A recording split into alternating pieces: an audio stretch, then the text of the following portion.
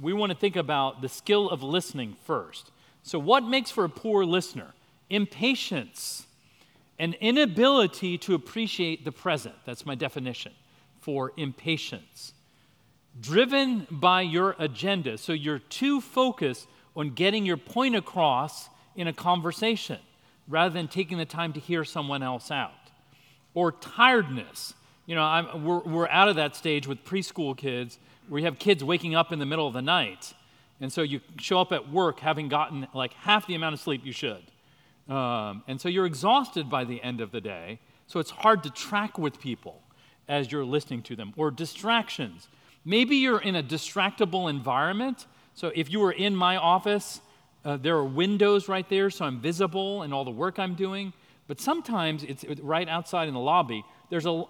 Our staff, sometimes guys are seeing each other. They're starting to tell each other jokes. They're making a ruckus out in front of the front desk. I have people crying on my couch.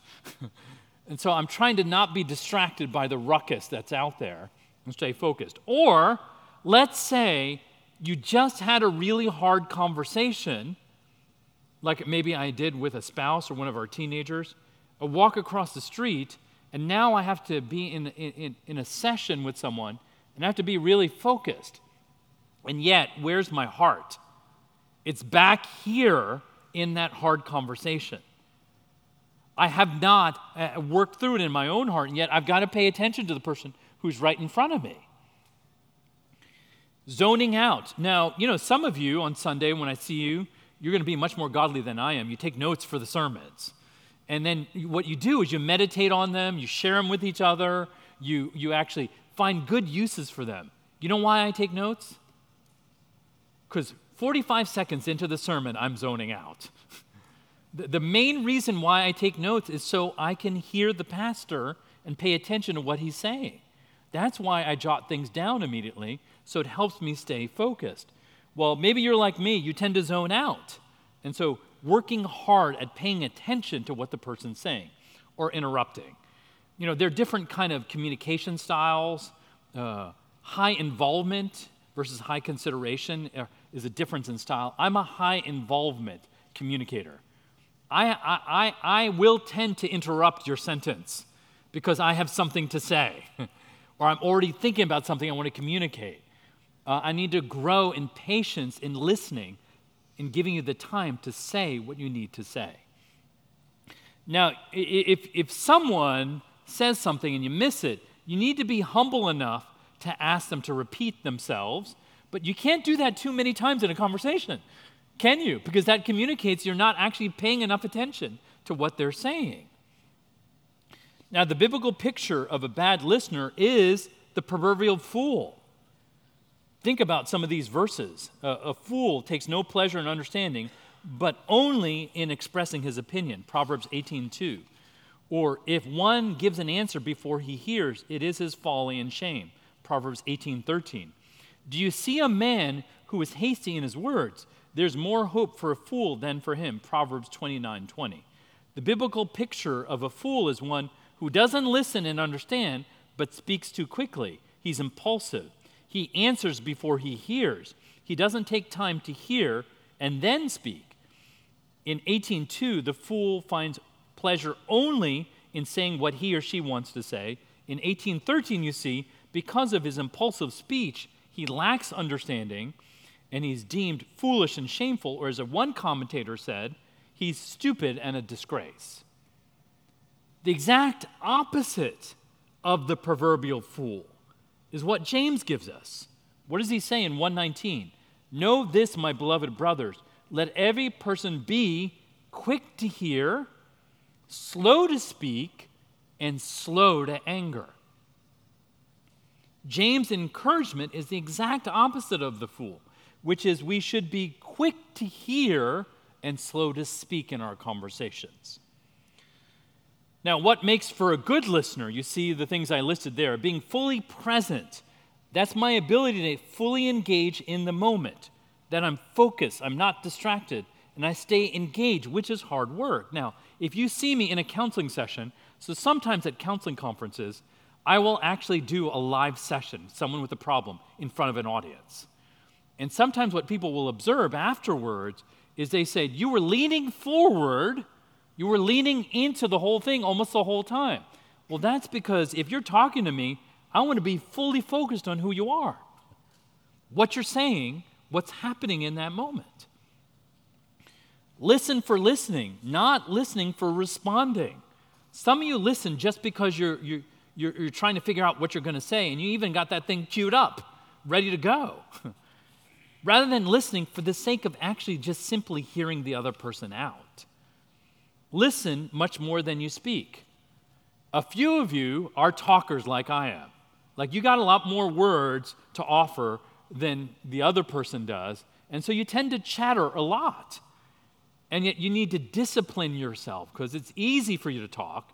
It's much harder for you to take the time to listen. And then eye contact and squarely facing the person.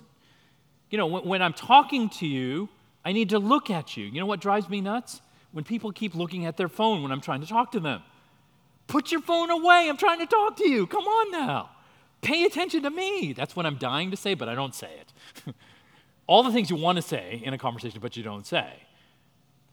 So, you know, what's going on? Well, I want us to talk to each other.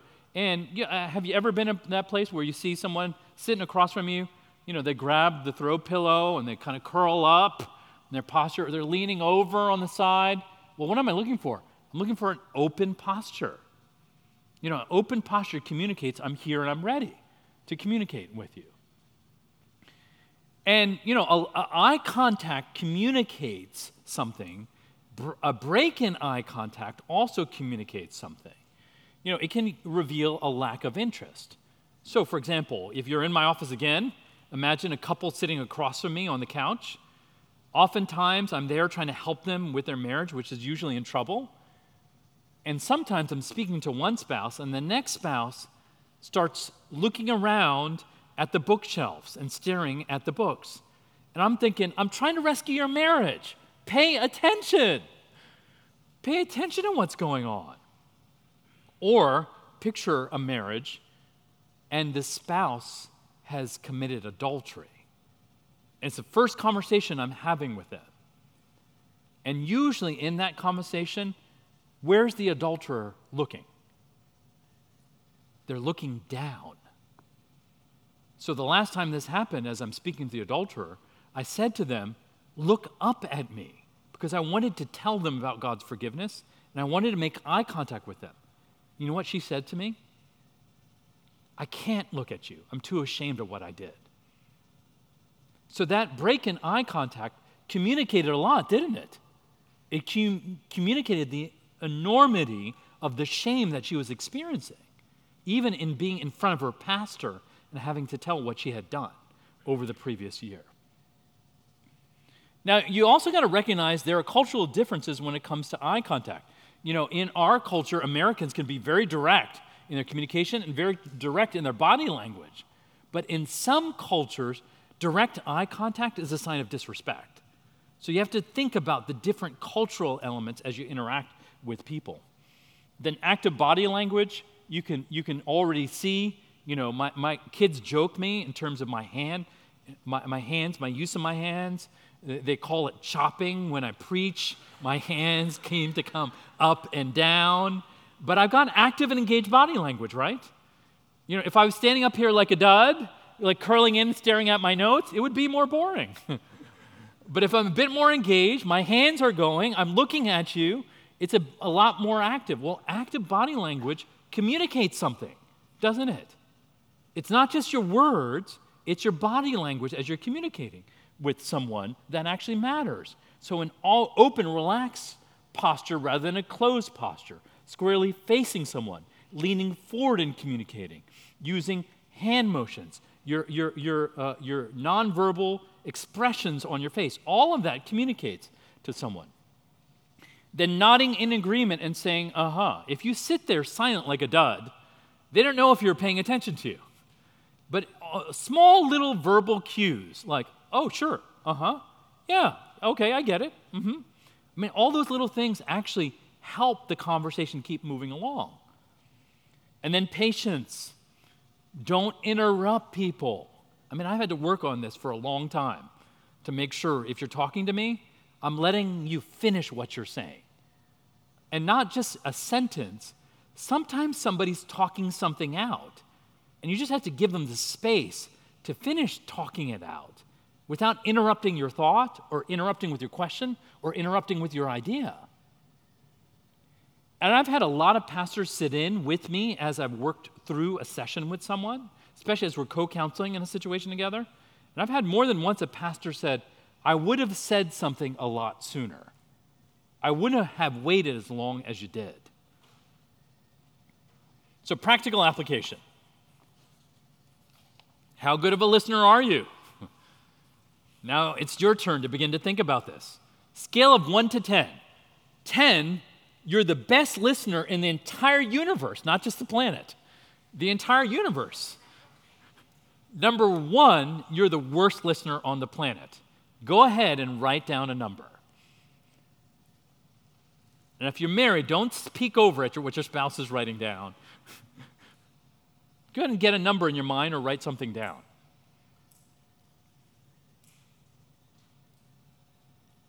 Okay, number 2, here's what I want you to do with it. You're going to go to someone who knows you really well. If you're married, it's probably your spouse. You know, if you're single, it's a best friend, a parent, somebody, a roommate. And you're going to share with them your number. But before you do that, you're going to ask them to rate you. But only do this if you're humble enough to receive that rating. Because some of you are going to be surprised by the number you get. And yet, when you hear that number, the conversation should go like this. Oh, honey, I rank myself as an 8. Why do you rank me as a 3? Last time I had that conversation with my wife, you know what she said? She said, you're paying too much attention to your phone when you're with us. Ooh, that was an arrow right to the heart, because she was right. You know, the message from that, put your phone away. So we have now in our home, we have what we call an LSED box. You know what that is? All phones, because now there's 4 of us in our family of 7 have cell phones. All phones go away right before dinner so that we're paying attention to one another and nobody's pulling out their phone and paying attention to it while we're together as a family. It's a life-sucking electronic device box. LSED box. But that's the idea. You know what? You know, we want to communicate with one another. We want to listen to one another. But in order to be a good listener, you can grow in this. It's not something that just the professionals know how to do. And you hear how I'm describing this. I've had to grow in this over years in order to become better. Because it matters to me as a pastor, it matters to me professionally as a counselor, man, it matters to me as a father, and it matters to me as a husband. Okay, the biblical basis for understanding and knowing. Well, what's the biblical basis for all of this? Where do I get this? Is this Pastor Deepak's, Dr. Deepak's master plan in making us better listeners? No, the Bible has something to say about this. Look at what Proverbs says to us. How much better to get wisdom than gold? To get understanding is to be chosen rather than silver. Proverbs 16:16. Those with insight into a matter find prosperity. Blessed are those who trust Yahweh. Proverbs 16:20. Insight is a fountain of life to him who has it, but the discipline of fools is folly. Proverbs 16:22. A fool takes no pleasure in understanding, but only in expressing his opinion. Proverbs 18:2. Whoever gets sense loves his own soul, and he who keeps understanding will discover good. Proverbs 19:8. Now, what do we see from these verses? You see that understanding and insight is something that is more valuable than gold. 16:16 is something that brings prosperity. 16:20 is a fountain of life. 16:22 and allows the person to discover good. 19:8. Proverbs 20, verse 5, the purpose in a man's heart is like deep water, but a man of understanding will draw it out. Well, what does a wise person do? A wise person draws out the heart. Much like a man who puts a bucket in a well and draws out the water at the bottom of the well, so also, why do we talk to people and ask them questions and probe their life? Because we want to bring out the deeper things in that well. We want to bring out the deeper things of their heart. You see there, Hebrews 4, Christ as an example to us of understanding and sympathizing. What does the author of Hebrews say? Since then, we have a great high priest who has passed through the heavens, Jesus, the Son of God.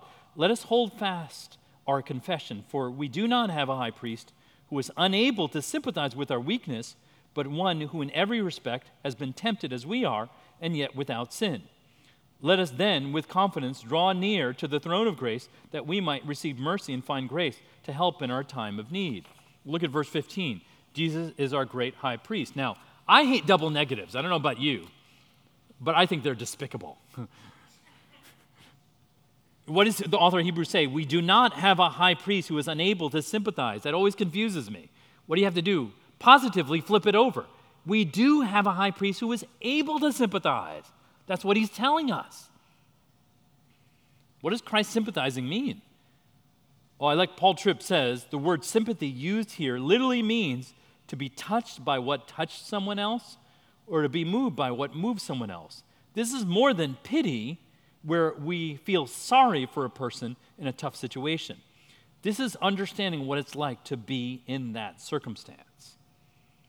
So Jesus is able to sympathize with our human experience because he was tempted in every respect like we are, and yet without sin. So he experienced human temptations just like we do, which means he struggled with hunger and anger and greed just like we do. And yet he did not give in because he did not sin. He was tempted in the same way we are, and yet without sinning.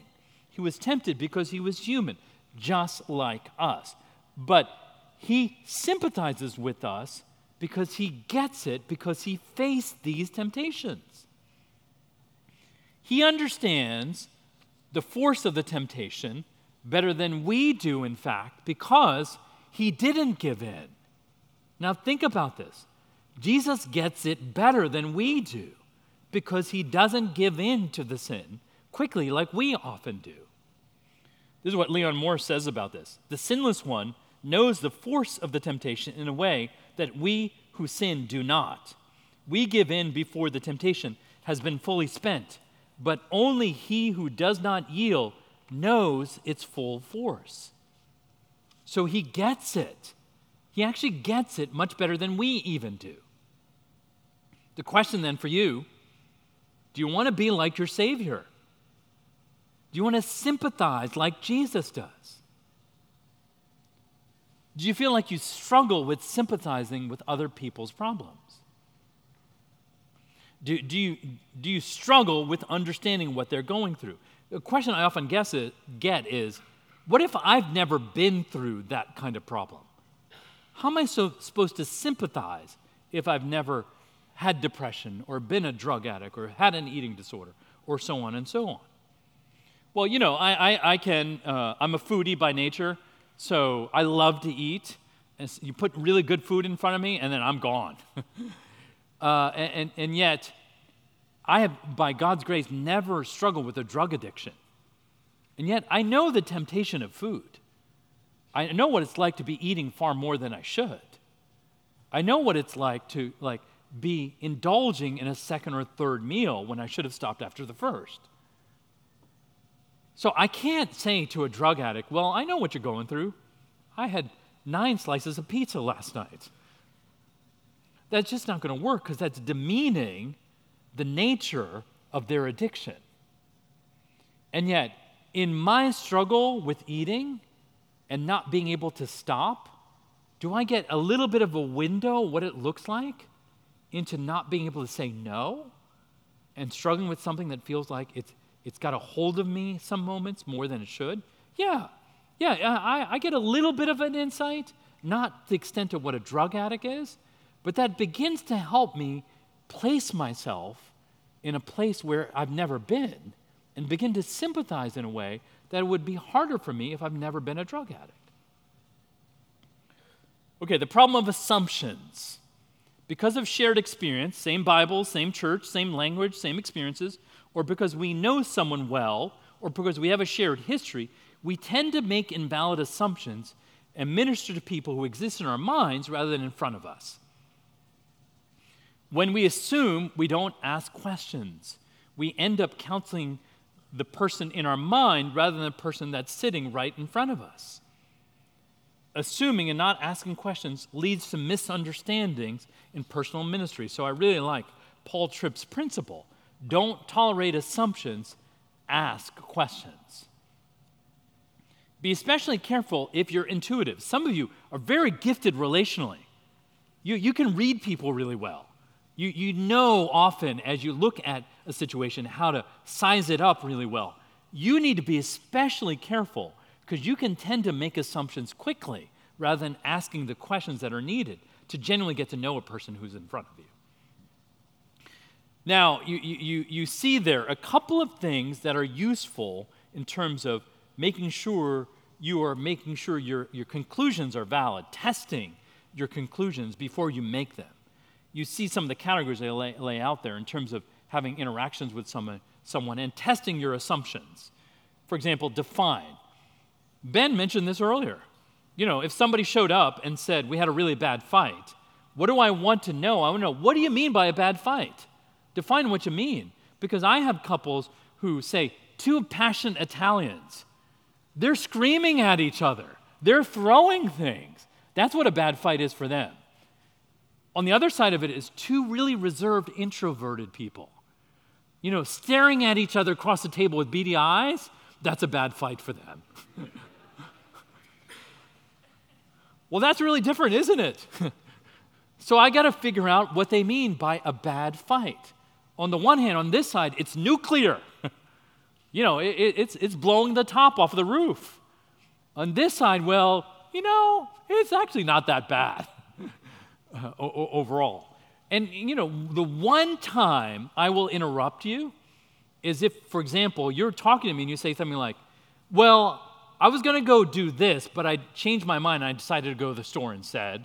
And you keep talking, and yet I'll stop you because I don't know what this is. If you say things like this or that, I need to go ahead and stop you and say, well, what do you mean by this? Because if I don't stop you and find out what you mean, I'm then forced to insert my understanding of what it is. And so I want you to define it for me before you go too far with more information. Get concrete examples. So this is getting real concrete examples. This is my Howard Cosell. Enough of you know what I mean when I say Howard Cosell, right? Younger audiences go, who are you talking about? But I want the blow-by-blow details with a couple who had a nasty fight. I want concrete, specific examples because couples often use generalizations. He's always mean to me. She never listens to what I say.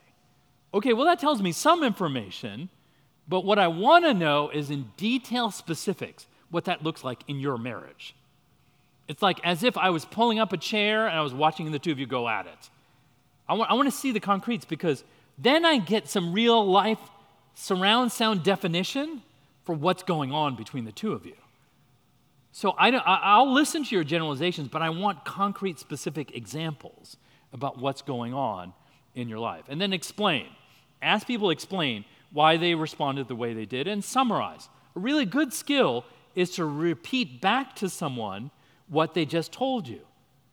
As I'm working through with a couple this past week, and the wife detailed some of the things that she was experiencing that was difficult.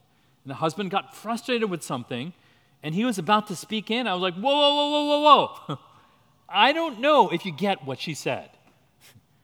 And so you don't get to say anything to her about what you think until you summarize for me what you just heard her say. And he said it, and he only got half of it.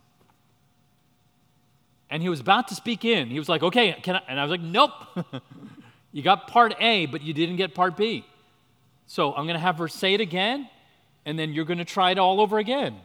And it slowed it all down. It slowed the conversation down. And yet, people often are missing basic skills like understanding. Why am I having you summarize? Because we both need to be convinced that you understand what the other person's saying. That's summarizing there, and then testing a hypothesis. You might be looking into the dynamics of a situation, and then you feel like, oh, I think I get a little bit of what's going on here. And the temptation is just simply to speak in. This is your problem, and therefore this is what you're doing, and therefore this is how you can handle it. Yet that's not very humble. I would say what you want to do is enter into a situation with a posture of humility, and therefore I often offer it as a hypothesis.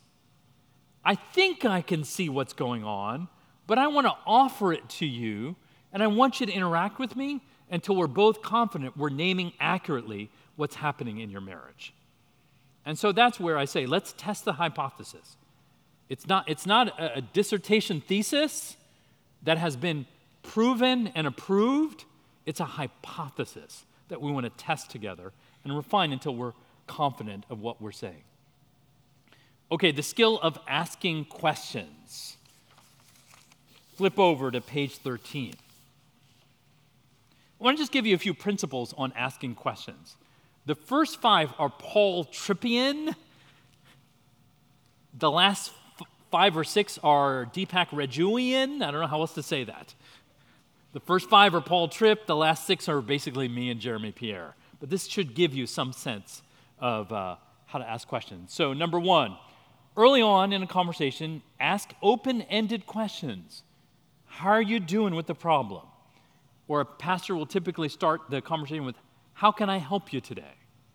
Number 2, you start the front end of the conversation by asking open-ended questions, not close-ended questions.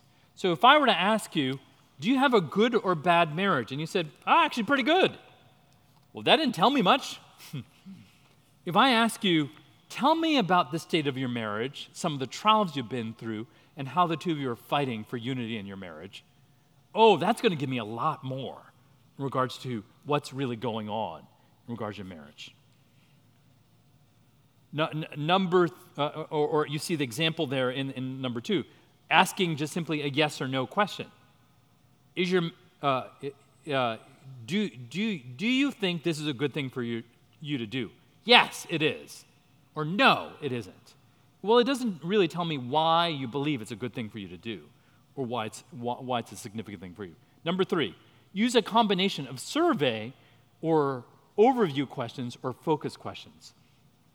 So survey questions are more general questions about a situation. Overall, focus questions are much more specific questions about a situation. So if you've ever been to a hotel, I want you to picture walking up and down the hallway, and let's say the doors are all open in that hallway. And what do you see when you walk in a hotel and you walk up and down the hallway, peek into the rooms? You see typically it has the same furniture, same carpet, same painting on the wall.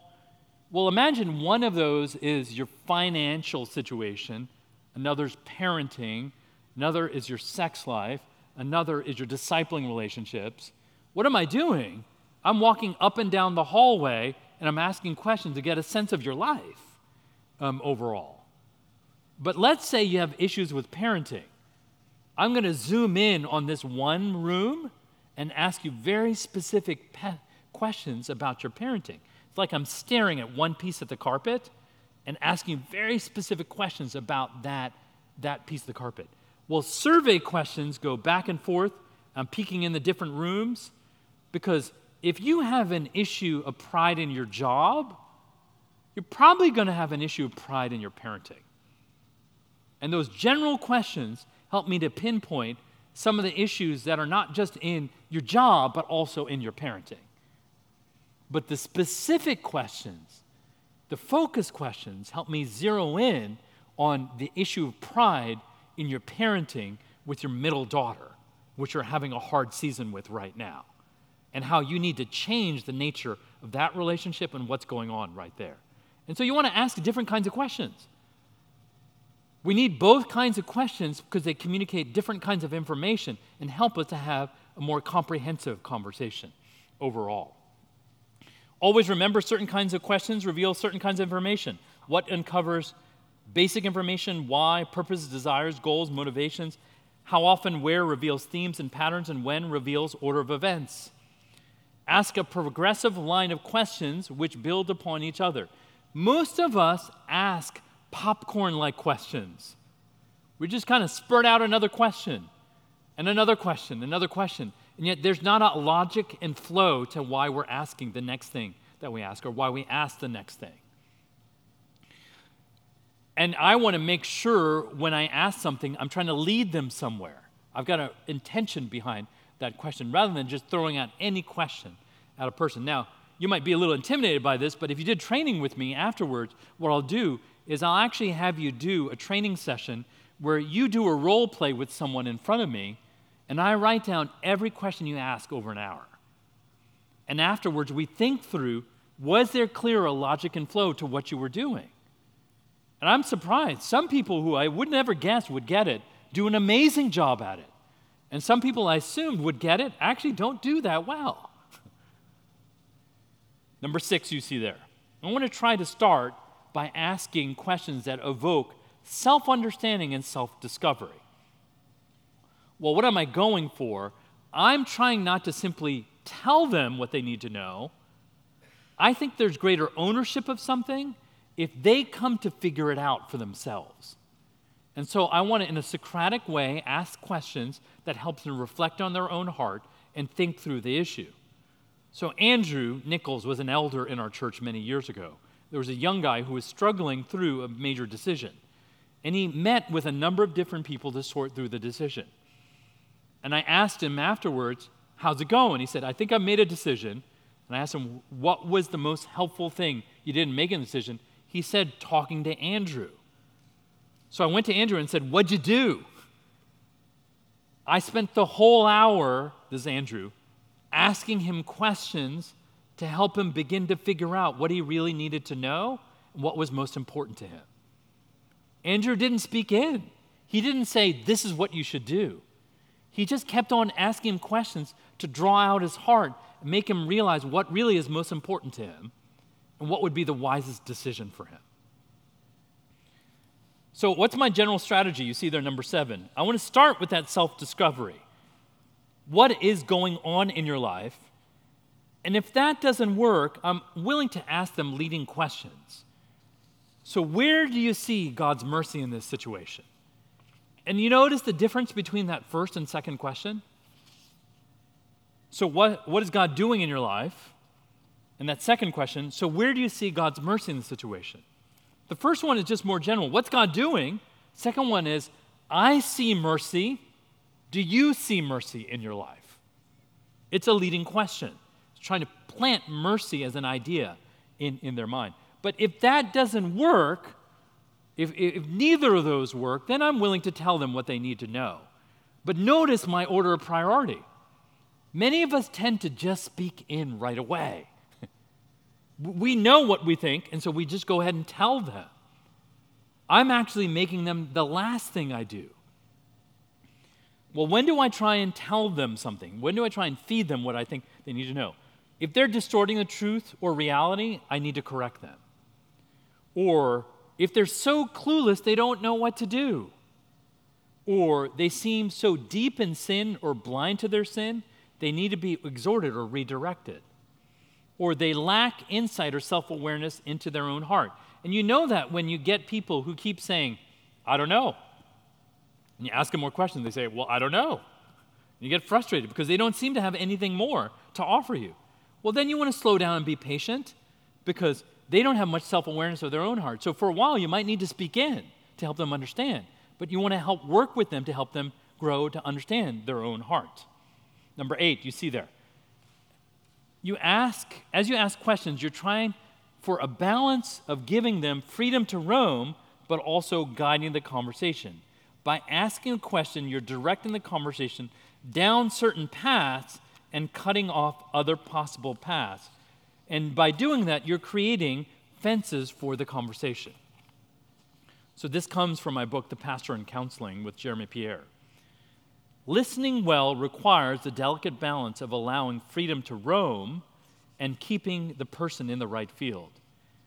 we are all inclined differently. Some of us are inclined to be such passive listeners that we never interject with a helpful question to direct things.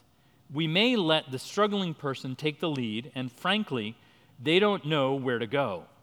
Others may be inclined to keep the conversation as efficient as possible by directing it with a strict agenda of directing questions. The person feels guided by the nose and probably less likely to give needed information. Listening in such a way that helpfully directs the conversation is a tough skill to master. Think of it in terms of fencing the conversation, but not leashing the person. You want them to feel the freedom to go where they want to in the proper boundaries, but not forced along a specific path. Patiently listen and don't talk over the person. But at the same time, don't be passive. More than likely, you've got only an hour or so. If you let them talk about whatever they want at whatever pace they want, they will probably mention some useful things, but many less useful things. The key is to ask follow-up questions on pieces of information that will be useful to you. This is showing them the fence without leashing them too tightly. An excellent follow-up question will both acknowledge the person's concern and direct the conversation toward the most helpful information in getting to the bottom of the problem. Number 9, different kinds of questions uses different kinds of information. So there's data collecting questions. I just have to ask enough questions to understand your situation, understand the context of your life. There's heart-oriented questions or depth questions. Now you understand what I mean by that. The questions that go after desire and motivations, worship and fear. And you see there a quote from my book, The Pastor in Counseling, that explains a little bit more about what we talked about earlier in terms of pursuing depth. And then there's leading questions. I asked that question earlier in terms of how has God been merciful to you? I am implanting the idea of mercy as we ask that question. And then reflexive questions where we get the person to think about their heart attitudes or their desires. You see the example there on the page 15 of reflexive conversation. The counselee said to me, "My father hates me and my siblings don't want anything to do with me." I said, "So things have been hard."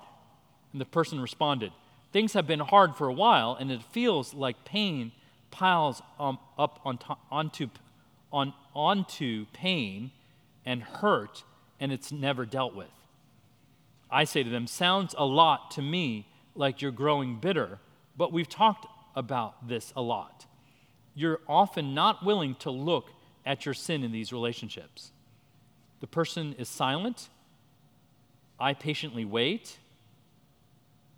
Are you angry at your family, or are you angry at God, or both? The person responds, "I'm angry at God." Are you blaming God for your troubles? The person responds, "He is sovereign, isn't he? He brought this, not me." It sounds to me that you're angry and bitter at God. Is that right? And then lastly, you see there, you can ask questions that press for change. How can you be supportive of your wife? How are you going to protect against looking at pornography this week?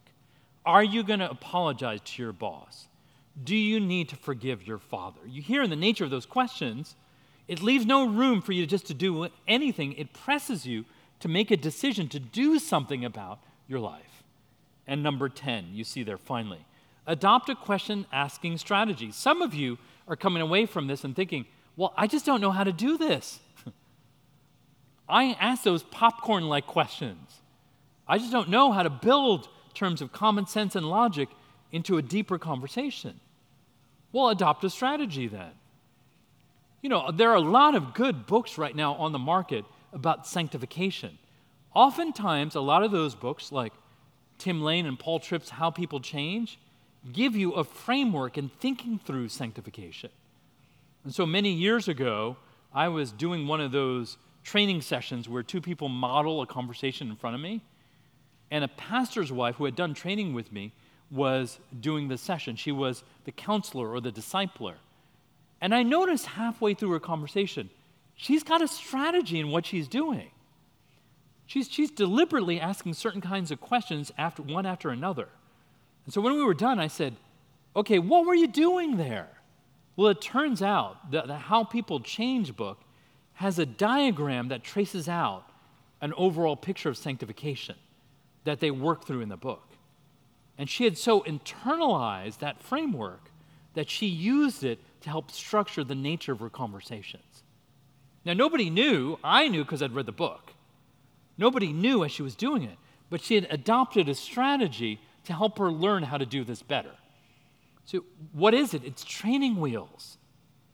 If you feel like you're not any good at this, you can adopt training wheels, because what does that do? It helps you to learn how to balance yourself overall.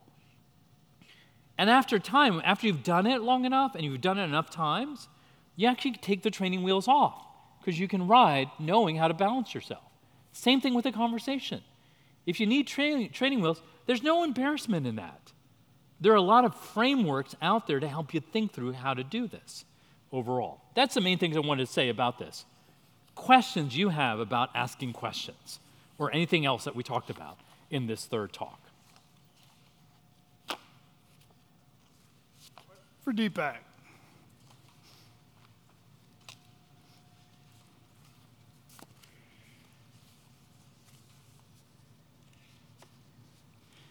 I have a question. Or Sarah?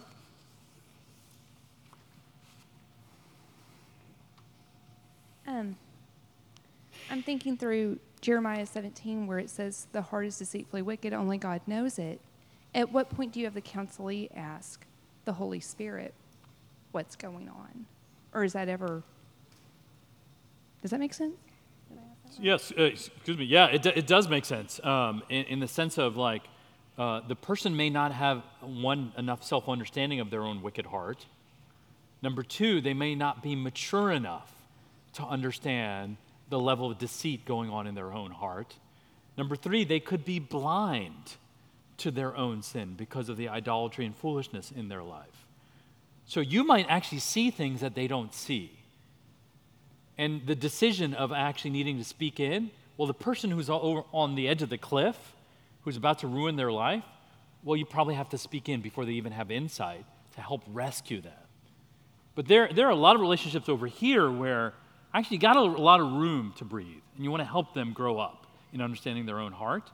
So there's a lot of room here to pray and ask the Spirit to give them insight, to be patient and keep loving them, and pray that they grow in that, and be slower in speaking in.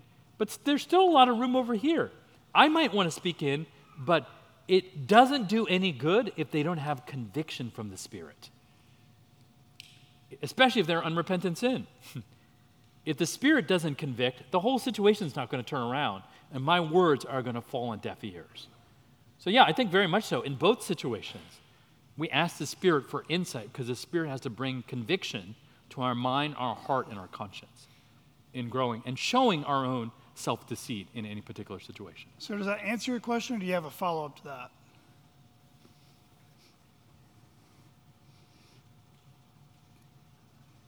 Let me ask you, are you asking, where does personal responsibility to ask the Lord to search my heart, O God, and try me, come into the conversation in moments of counseling, decision-making, etc.? Is that what you're saying? Yeah. Yeah, I mean, you think of Psalm 139, reflecting on asking the Lord to help us know ourselves better and to give us insight into our hearts, because He knows. I mean, He knows the deepest depths of your heart, and He can help you grow inside. So that's a basic prayer we all should be praying, because sin still resides in our hearts, and yet we're encouraged by the psalmist to ask for that kind of help overall. So you might be thinking, if you're here today, and think, I haven't done much of what you're describing here today. Well, that's a great prayer for you in overall and growing that. You might feel like, well, I'm pretty self-aware of myself. I know how to handle this. I know how to handle conversations. You should still pray that. Because of the nature of sin and the way we can be blind to our own idolatry, we need help in understanding that. Any other questions? Does this... Megan. I don't like talking into microphones. Okay, so my follow-up question would be to that, in John 14:26, where Jesus says that, but the Helper, the Holy Spirit, whom the Father will send in my name, he will teach you in all things and bring to your remembrance all that I said to you. So in the two scenarios, one over here, someone's about to go off the cliff, and then the other person, maybe they've got some spiritual maturity, but wouldn't the Holy Spirit, who, if that person is a believer and they are indwelt by the Holy Spirit, wouldn't that person also need the Holy Spirit to counsel them and to remind them of his word and of God's word and be the teacher in that situation? So kind of as a follow-up, wouldn't that person also need to be counseled by the Holy Spirit and not just the person who maybe is a little bit more mature? Oh yeah, which is why I was saying not just here, the person who just is growing in self-understanding is immature, needs to grow up, but yeah, which is why I emphasize over here. And I love the text that you're quoting, because it's not my words that ultimately bring conviction. It's God's word who brings conviction and insight. Now, God can use me as a means to help them to grow in insight. The caveat to all this, though, is people can be embedded in so much foolishness. They can pray that prayer, and in that moment, you're not getting any insight. Yeah, because I think one of the things, if I'm understanding the questions and the related questions, the Spirit of God convicts, converts, points us to Jesus. We can grieve the Spirit, quench the Spirit. All that's true. I think we are living in a theological age where people think hyper-subjective feelings is the Holy Spirit. Not everybody, but immature, narcissistic, selfish people have told me to my face, I've prayed about it, God wants me to be happy, and I'm leaving my wife. And I would say, you're listening to a spirit, but it's not the Holy Spirit. And I know that because the Holy Spirit doesn't contradict the word of Christ, who John 14:26 is talking about. The Spirit is going to bring to remembrance what? What Jesus taught you. What did he teach them? Everything we see in the Gospels. And that through the Spirit they would inspire the written scriptures. So there is definitely a place for introspection, self-examination, seeking, fasting, praying.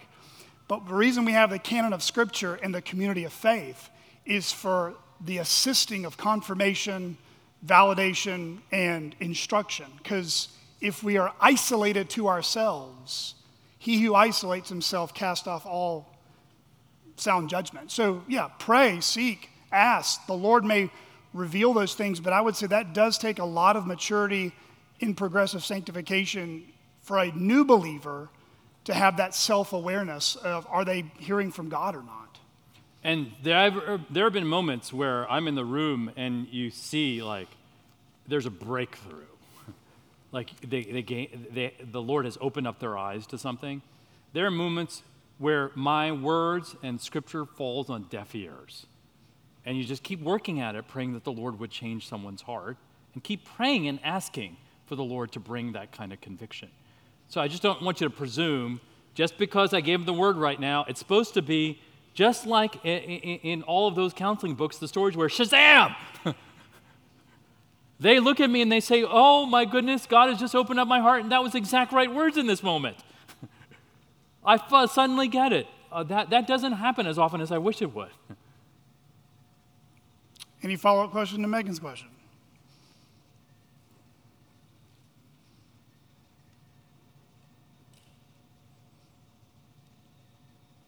Ms. Donna.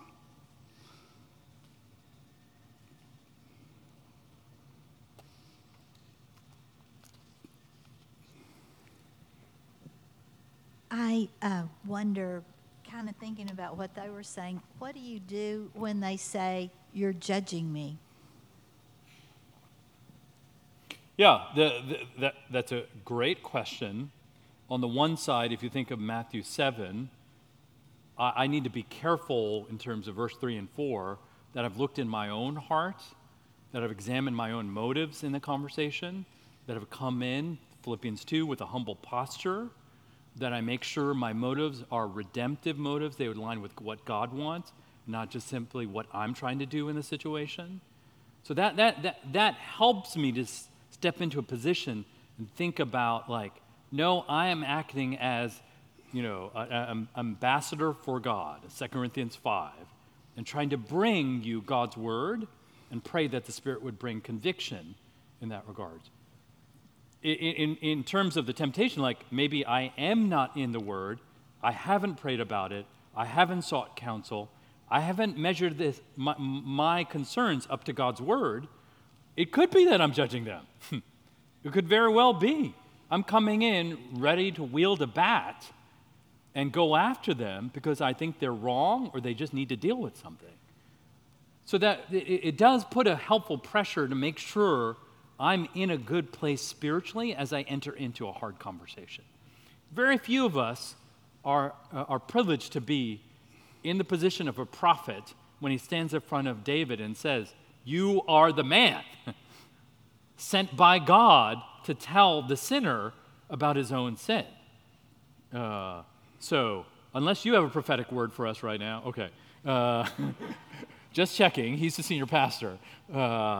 Then you need to examine your own motives and be careful about what you do when you are judging someone. Yeah. Yeah, well, when you think about someone going over the edge, you expect there to be pushback because they're in a bad spot spiritually. That doesn't deter me if I've done what I've described to you. I've prayed, sought counsel, been in the Word, examined my motives, and so it's not done as a lone ranger trying to go in and pursue that person. I got a lot better sound basis for why I'm coming in and having the hard conversation. It's a great question. Any other questions?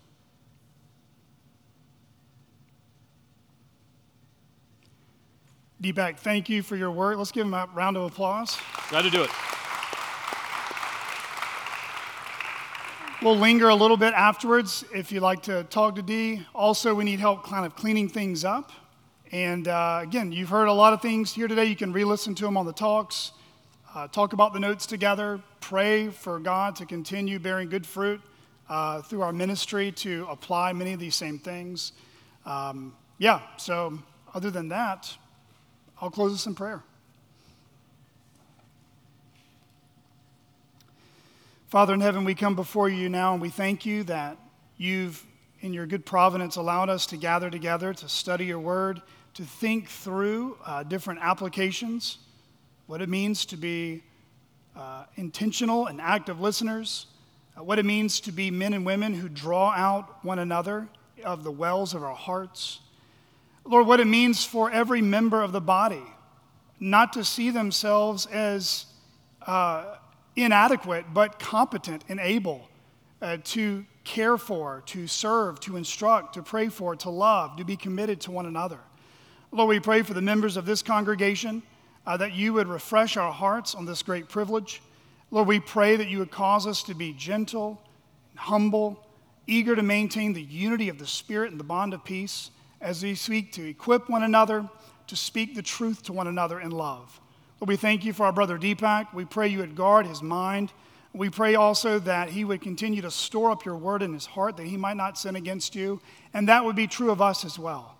Lord, we pray you would bear much fruit through this workshop, and we also pray for tomorrow morning as he brings your word to us from 1 Kings. We pray that you would do exceedingly above all that we're able to ask or think.